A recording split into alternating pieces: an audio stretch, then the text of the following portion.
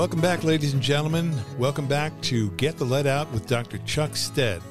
We have been speaking for the last 3 weeks with Tom Serino, yours truly, Joe Serino, about Chuck's wonderful book, Get the Lead Out, which, by the way, you can order this book. You'll see a link in all of the descriptors of each one of these segments. You just click on that link and you can actually order the original book that Chuck wrote and published when he wrote the book about what happened with Ford in the Mahwah and Ramapo area. It's well worth your while. So, without any further ado, Chuck, what are we going to talk about today? We're starting the chapter on lead, plastic, and nail polish.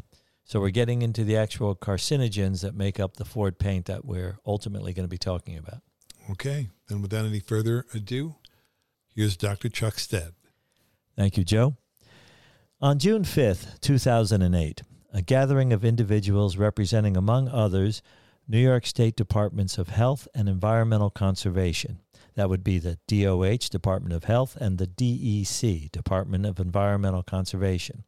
They were there along with Ford Motor Company, Town of Ramapo, United Water, which currently is referred to as Suez, Ramapo College, and Ramapo River Watershed Intermunicipal Council. They were all attending what was billed as the Ramapo Paint Sludge Stakeholders Meeting at the Solid Waste Management Authority of Rockland County. This was back on June 5th, 2008. And along with these agencies, there were lawyers on behalf of Ford Motor Company, Town of Ramapo, United Water. Essentially, the meeting was filled to capacity. As the assemblage shifted around a long wooden table, drawing back chairs, finding their positions at one side of the table or the other, an announcement was made by a lawyer representing Ford Motor. It was to be understood that this was a closed-door affair. No recordings, no note-taking of any kind. Given this condition, a priority set by Ford, the only names I can reveal from that day are my own and that of my colleague Jeff Welch, who is the chair of the Ramapo River Committee. In fact, Jeff and I were to a large degree responsible for this meeting being called.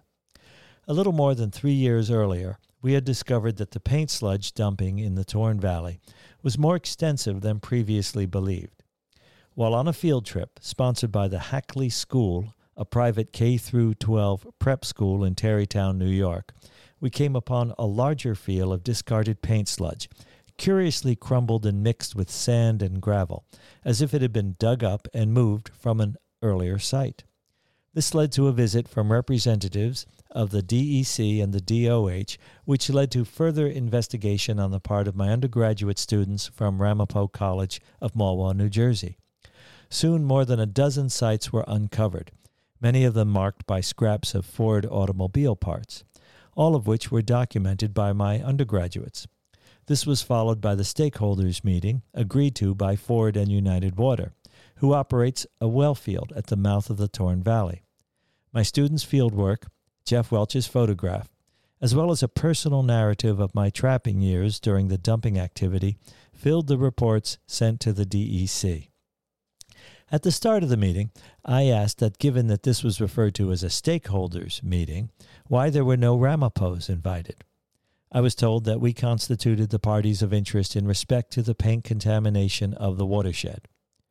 I again asked why there were no Ramapo Indians or other cancer victims from the pollution, as they would appear to me to be primary stakeholders. The answer was that this was a preliminary meeting, in which discussions concerning any potential remediation actions were to be fleshed out before going public. 7 weeks later, when the public meeting was held, there was no discussion of any potential remediation action.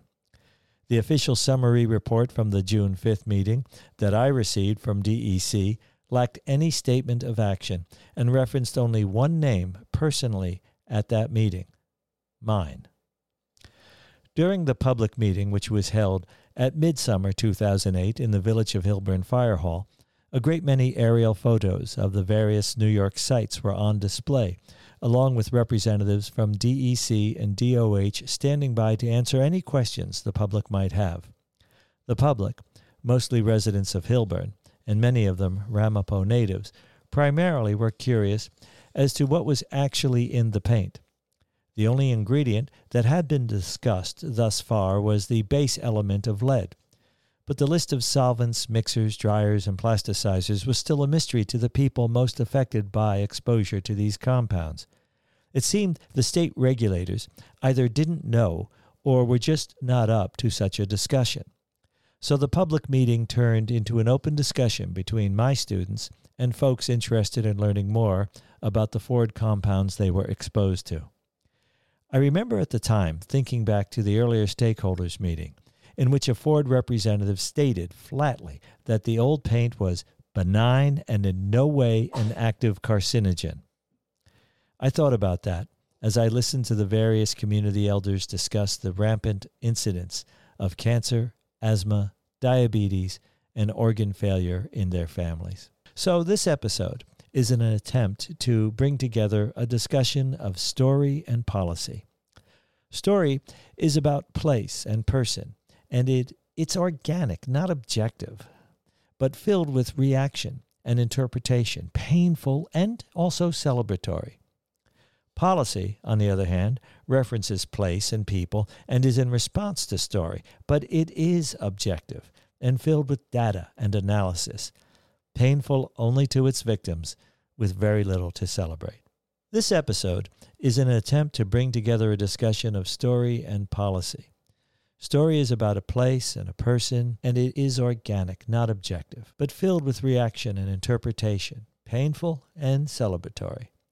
Policy references places and people and is in response to story, but it is objective and filled with data and analysis, painful only to its victims, with very little to celebrate.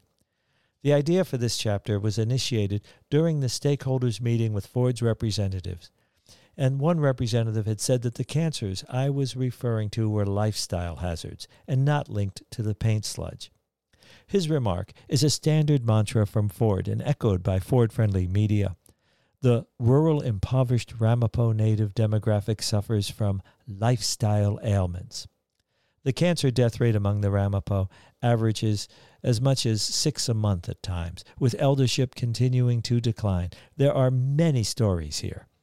Policy is the tool that a society uses in order to conduct its business and assist its maintenance. Policy has failed many times over in the case of Ford's toxic legacy. Still, it is through the confirmation of story that policy could possibly succeed. It is the story of the paint chemicals and their physical biological impact that needs to impart a new policy, one of recovery. After 25 years in the Ramapo Valley at Mahwah, New Jersey, Ford Motor Company closed shop in 1980. During its high point of production in the 1960s, Ford Motor ran its most successful plant outside of Detroit, reaching record-breaking production before the auto market downturn of the early 70s in reaction to the OPEC oil crisis. During its quarter-century production run in North Jersey, Ford employed a few thousand workers and produced some of its most popular models, including the Mustang, the Pinto, the Fairlane, and the F-150 pickup truck. Locally, the residents in the Ramapo region on both the New York and New Jersey side drove Fords more than any other vehicle, although some folks, like my Uncle Mal, made a point of driving GM vehicles or international trucks in order to declare their independence. Ford was seen as the standard-bearer of post-World War II economic growth and aligned with national pride in American-made goods. With the closing of the plant in 1980, Senator Ted Kennedy, looking toward a presidential bid, arrived in July of that year and railed against the failed and flawed economic policies of the Carter administration. 2 years later, rock icon Bruce Springsteen immortalized the plant in his song Johnny 99, in which a fictional auto worker loses his job to the closing of the plant and turns to a life of violence. Then, with the dismantling of buildings, a water tower, and a rail yard, the plant site became home to Sharp Electronics and a Sheraton International Crossroads Hotel. But the true nature of Ford's lasting legacy was yet to be made public. During its 25-year production span, Ford created a great deal of waste. Whereas some of the scrap metal was retooled, most of the chemical compounds were dumped in the region. Starting in the latter half of the 1950s, steel drums filled with paint sludge were buried across the state line along the north edge of the plant site in a floodplain community of the village of Hillburn. Years later, in the 1990s, 118 55-gallon drums of sludge was dug up from the soils of this community. And then in the early 2000s, another remediation at this site revealed tons of paint sludge at a depth of 10 feet at this site. This was only one of many illegal waste dumps that would eventually be discovered throughout the valley and up into the hillsides. During the 1960s, the after-hours carting activities were mostly handled by individuals. But with the advent of Earth Day, carting was jobbed out to mob-related agencies, threatening and intimidating any local resistance to the dumping. By the end of Ford's production years in the region, thousands of tons, hundreds of thousands of tons of paint sludge had been buried in sand quarries, floodplains, wetlands, and abandoned mine shafts. The nature of this material was a closely guarded industrial secret, a secret that to this day continues to unravel its deadly legacy. Actually, the base heavy metals and chemical compounds that made up the paint sludge were no secret to industrial insiders. Lead, antimony, chromium, zinc, and arsenic had long been part of the paint industry's list of toxic ingredients. But in the latter half of the 20th century, DuPont added synthetics to the mixture, volatile organic compounds known as VOCs and phthalates for durability, as well as industrial solvents and biphenyls for maintenance and upkeep of the spray machinery in the shops. This created a slurry mixture that drained through the shop floor grates and was loaded into 55-gallon drums for disposal. Once the paint was dumped, it aged first into a sludge-like substance and then hardened into a clay-like compound. Since the closing of the Ford plant, illness and death in relation to the sludge dumping sites have continued to increase. As noted above, Ford dismisses these claims as a lifestyle hazards. In other words, the impoverished and uneducated community in question, by its very nature, exposes itself to poor health care. Heavy metal exposure, as in lead, could be found in house-painted surfaces predating the late 1970s. And the plastics could be from food wrap and leaching container exposure, and solvents like acetone could be from careless shop work and automobile repair. But this list is even assuming that these compounds are the root cause of the cancers, diabetes, and asthma for environmentally related immune system dysfunction, and organ failure is the consequence of years of exposure, during which time a wide variety of other impacts industry would claim, like smoking, poor eating, stress. These can all take their toll, industry told us, given the length of time the community has been exposed to paint sludge. Well, these things will be considered in further episodes. That is, the effects of lead, plastic, and acetone as a lifestyle hazard will be examined closely in order to understand what Ford is responsible for.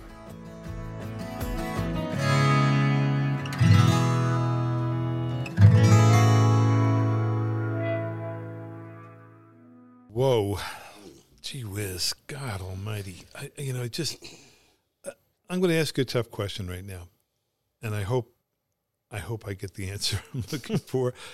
In Hillburn, I trust that it was city water that you guys were drinking, not well water. Okay, so it was water from a reservoir we had, and then at one point, city water took over the lines, and it became city water. But the reservoir, was it far enough away from this? I mean, not that I would want anyone to be subject to this, but, you can't help but wonder about things. The answer to that question is yes and no. The reservoir was in a protected place, but there were people also dumping materials further up in the hills in Hillburn. So water that could drain from other sites could access that reservoir. We don't know where all the sites are. To this day, we're 2023. To this day, we've discovered many of them, as you'll hear in further episodes. But they didn't keep records on this. If you had a pickup truck, you worked for Ford and knew somebody who worked for Ford, you could drive around back after hours, and a couple of guys would load half a dozen. That's all you could fit in a decent-sized pickup bed. Half a dozen, 6 55-gallon drums, 55 steel drums with lids on them that had this paint sludge in it. And you'd be handed, this is in the early 60s, a nice, clean $100 bill to make them disappear. No questions asked. And we know this. We've talked to enough people to know this is one of the ways it was done. It was done in many ways. Yes. We'll explore more of them, and we'll even explore the mob-related ways later. But you could get $100 to make these 6 drums disappear.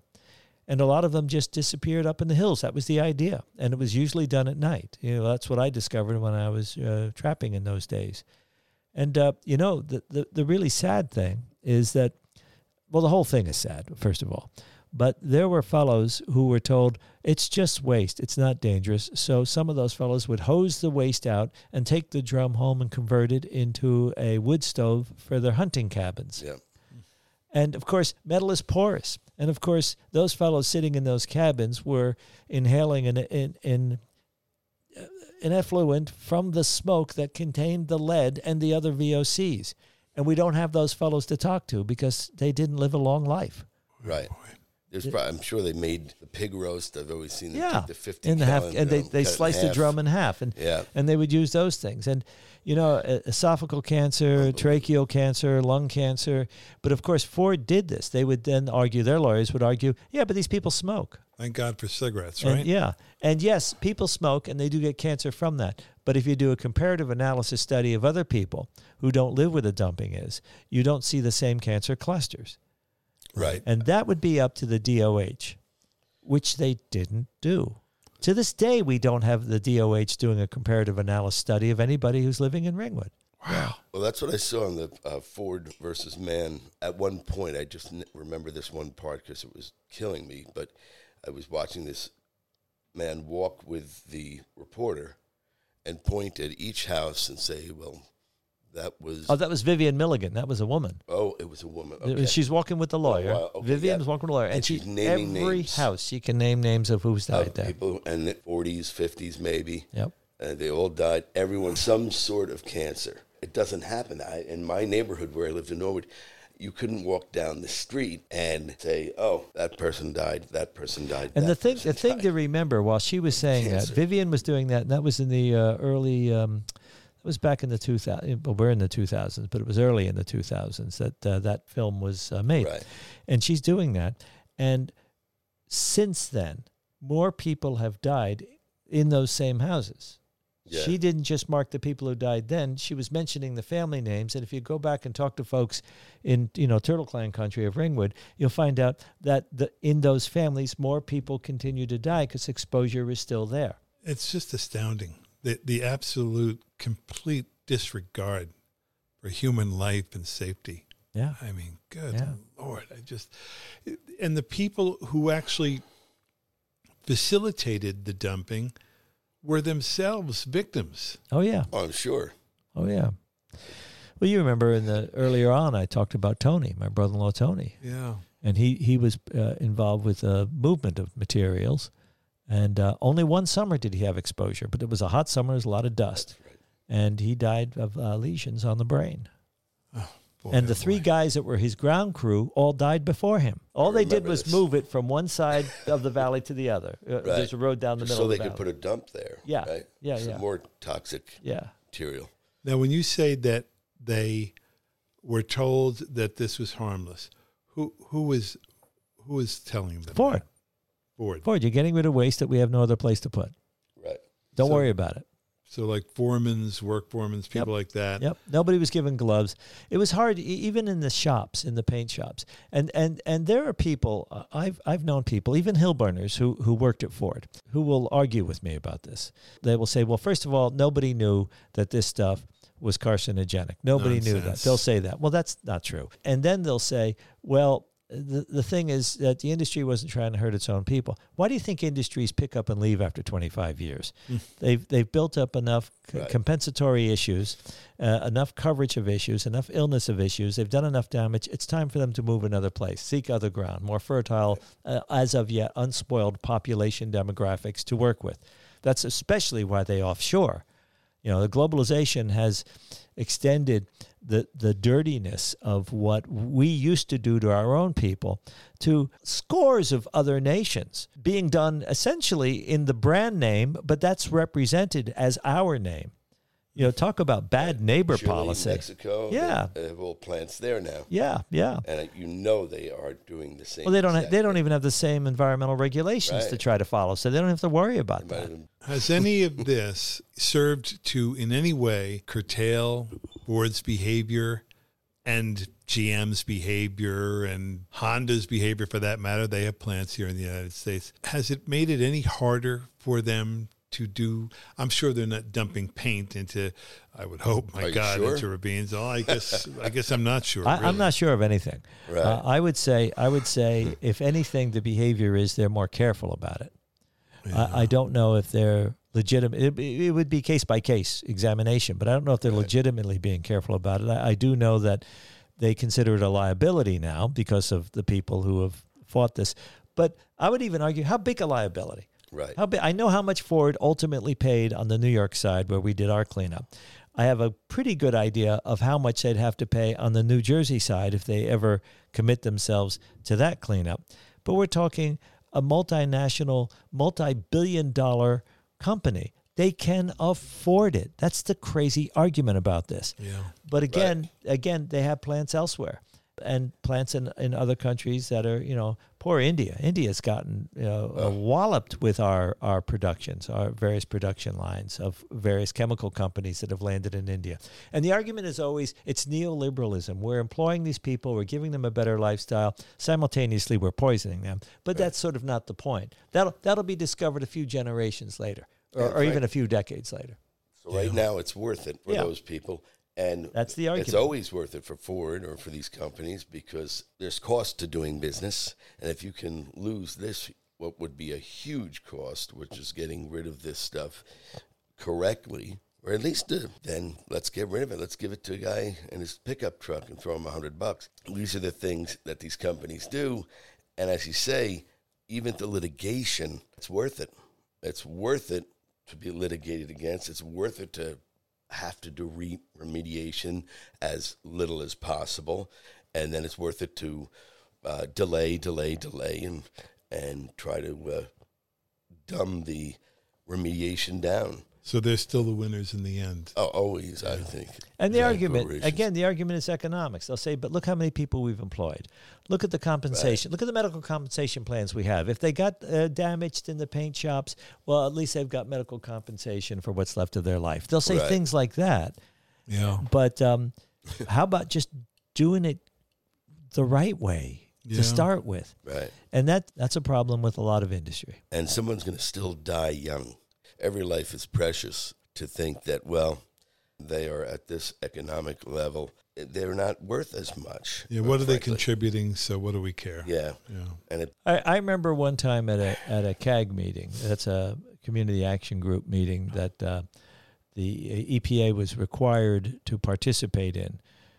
They'll announce that they're doing this out of the goodness of the heart. No, they were required to participate in because it was declared a Superfund site. This would be the Ringwood site.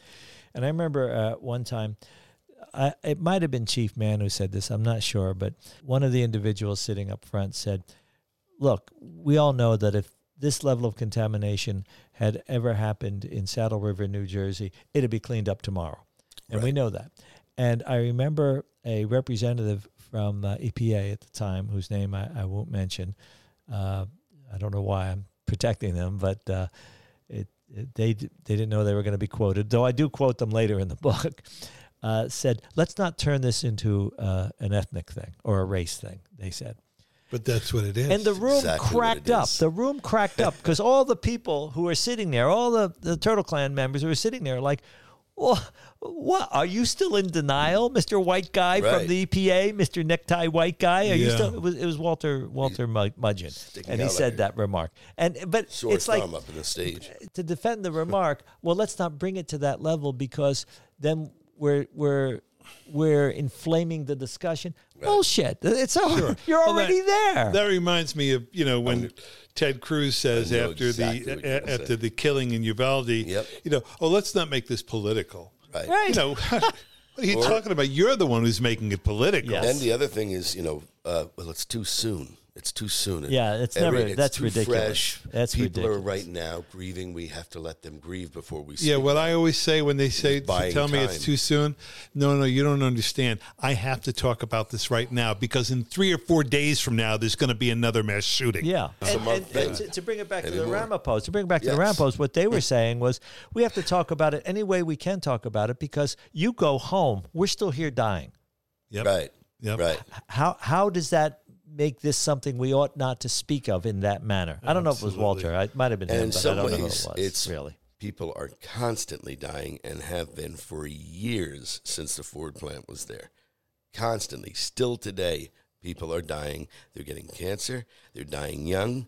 Their kids are sick. This is what's happening. Where we're going, I just wanted to point this out. Where we're going with this next couple of episodes, is to look more closely the three bodies of contaminants: the lead, the plastic, and the acetone, and the relationship that they have to us, to the human body, to the health of the ecosystems as well. And part of that is because one of the things that happens on the part of the regulatory agencies, for example, the Department of Health, is they will say, well, these are complicated subjects, and you can't really know that your particular malady is in relationship to a particular toxin. They will say that. They'll say, well, the studies are not clear on that. It depends on the proximity of the material to the site. They'll start saying this stuff. This is all bullshit. Total bullshit. And you can know, and this is not hard to understand. This isn't rocket science.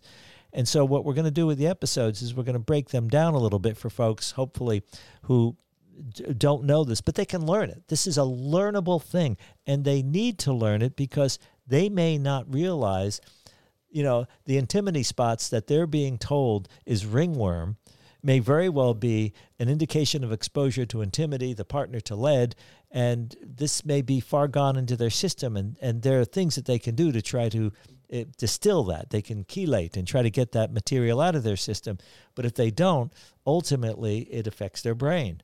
I mean, it can give them various organ damage, but ultimately it can affect the brain. It's heavy metal. It can affect the oxygen content in the blood cells, and they can know that. There's things you can know, Right. and there are questions that you can then articulate to when the regulator comes to your door the 1 or 2 times in their lifetime they actually visit a damaged place, that you can buttonhole them with.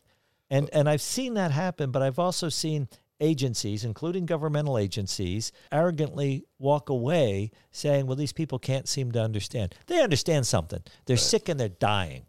Right. They understand And knowledge is power, so the more they can learn about exactly what is making them sick, why they have something that looks like ringworm, the more they can know about it, the more they can react to these people that are sent from DC or Ford or wherever when they say, oh, you just don't understand. And it's insulting to say the least, but it's criminal. So the more they know, the more they're going to be able to respond in an effective manner. Yeah. And also, to the degree that it's possible, the more they're going to be able to take steps to try to mitigate this circumstance. And in the end, they have cause for action, legal action. And you just said they can live longer. And they can live longer. They're foraging people. A lot of folks who are rural, especially Indians, are foraging people.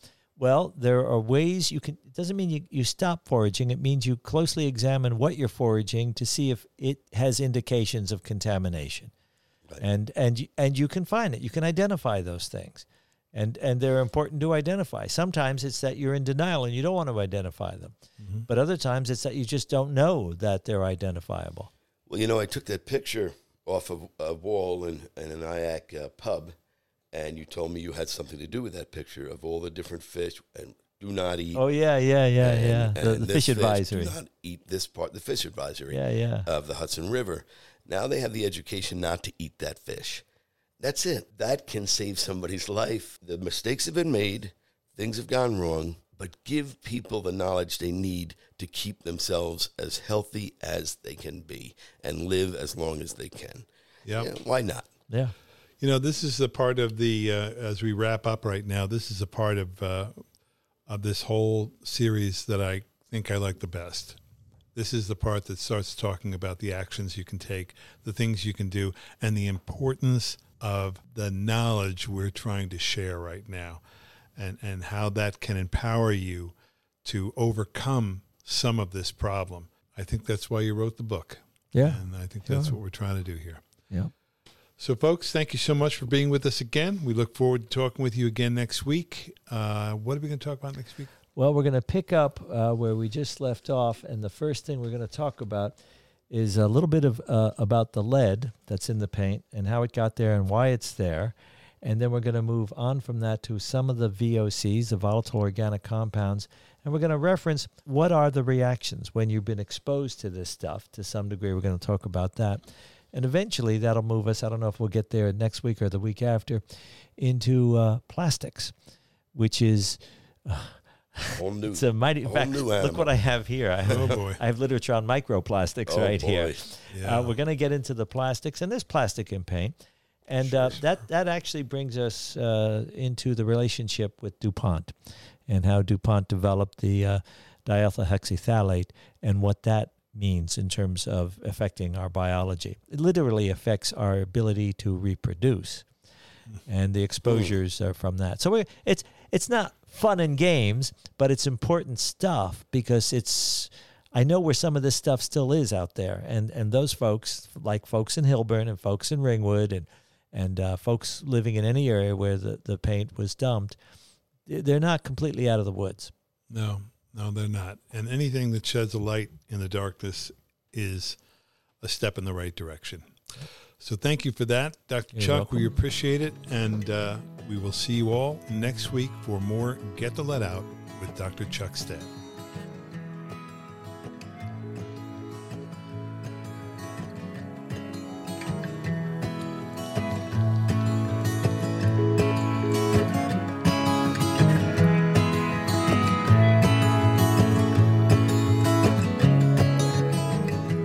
Now for a word from our favorite sponsor, the Montgomery Book Exchange.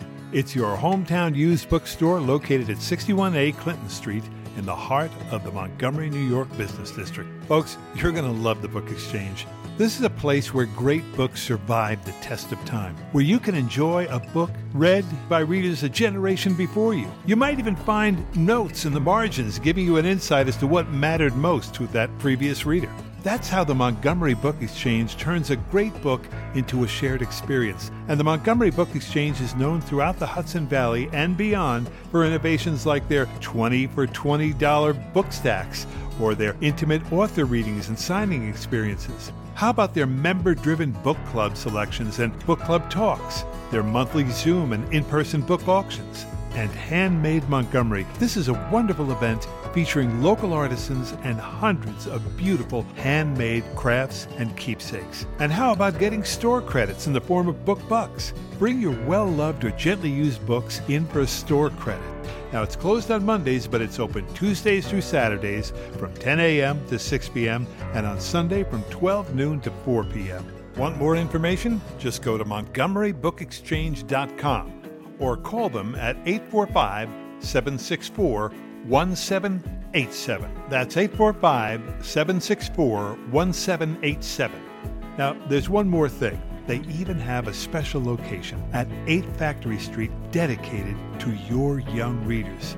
They call it the Children's Chapter, and it features a reading garden where your children can discover the joy of reading in a wonderful and stimulating learning environment. Now, my kids are all 30-something now, but I have 4 beautiful grandchildren, Jimmy, Sienna, Stella, and JJ, and I'm bringing all 4 of them down to the Children's Chapter.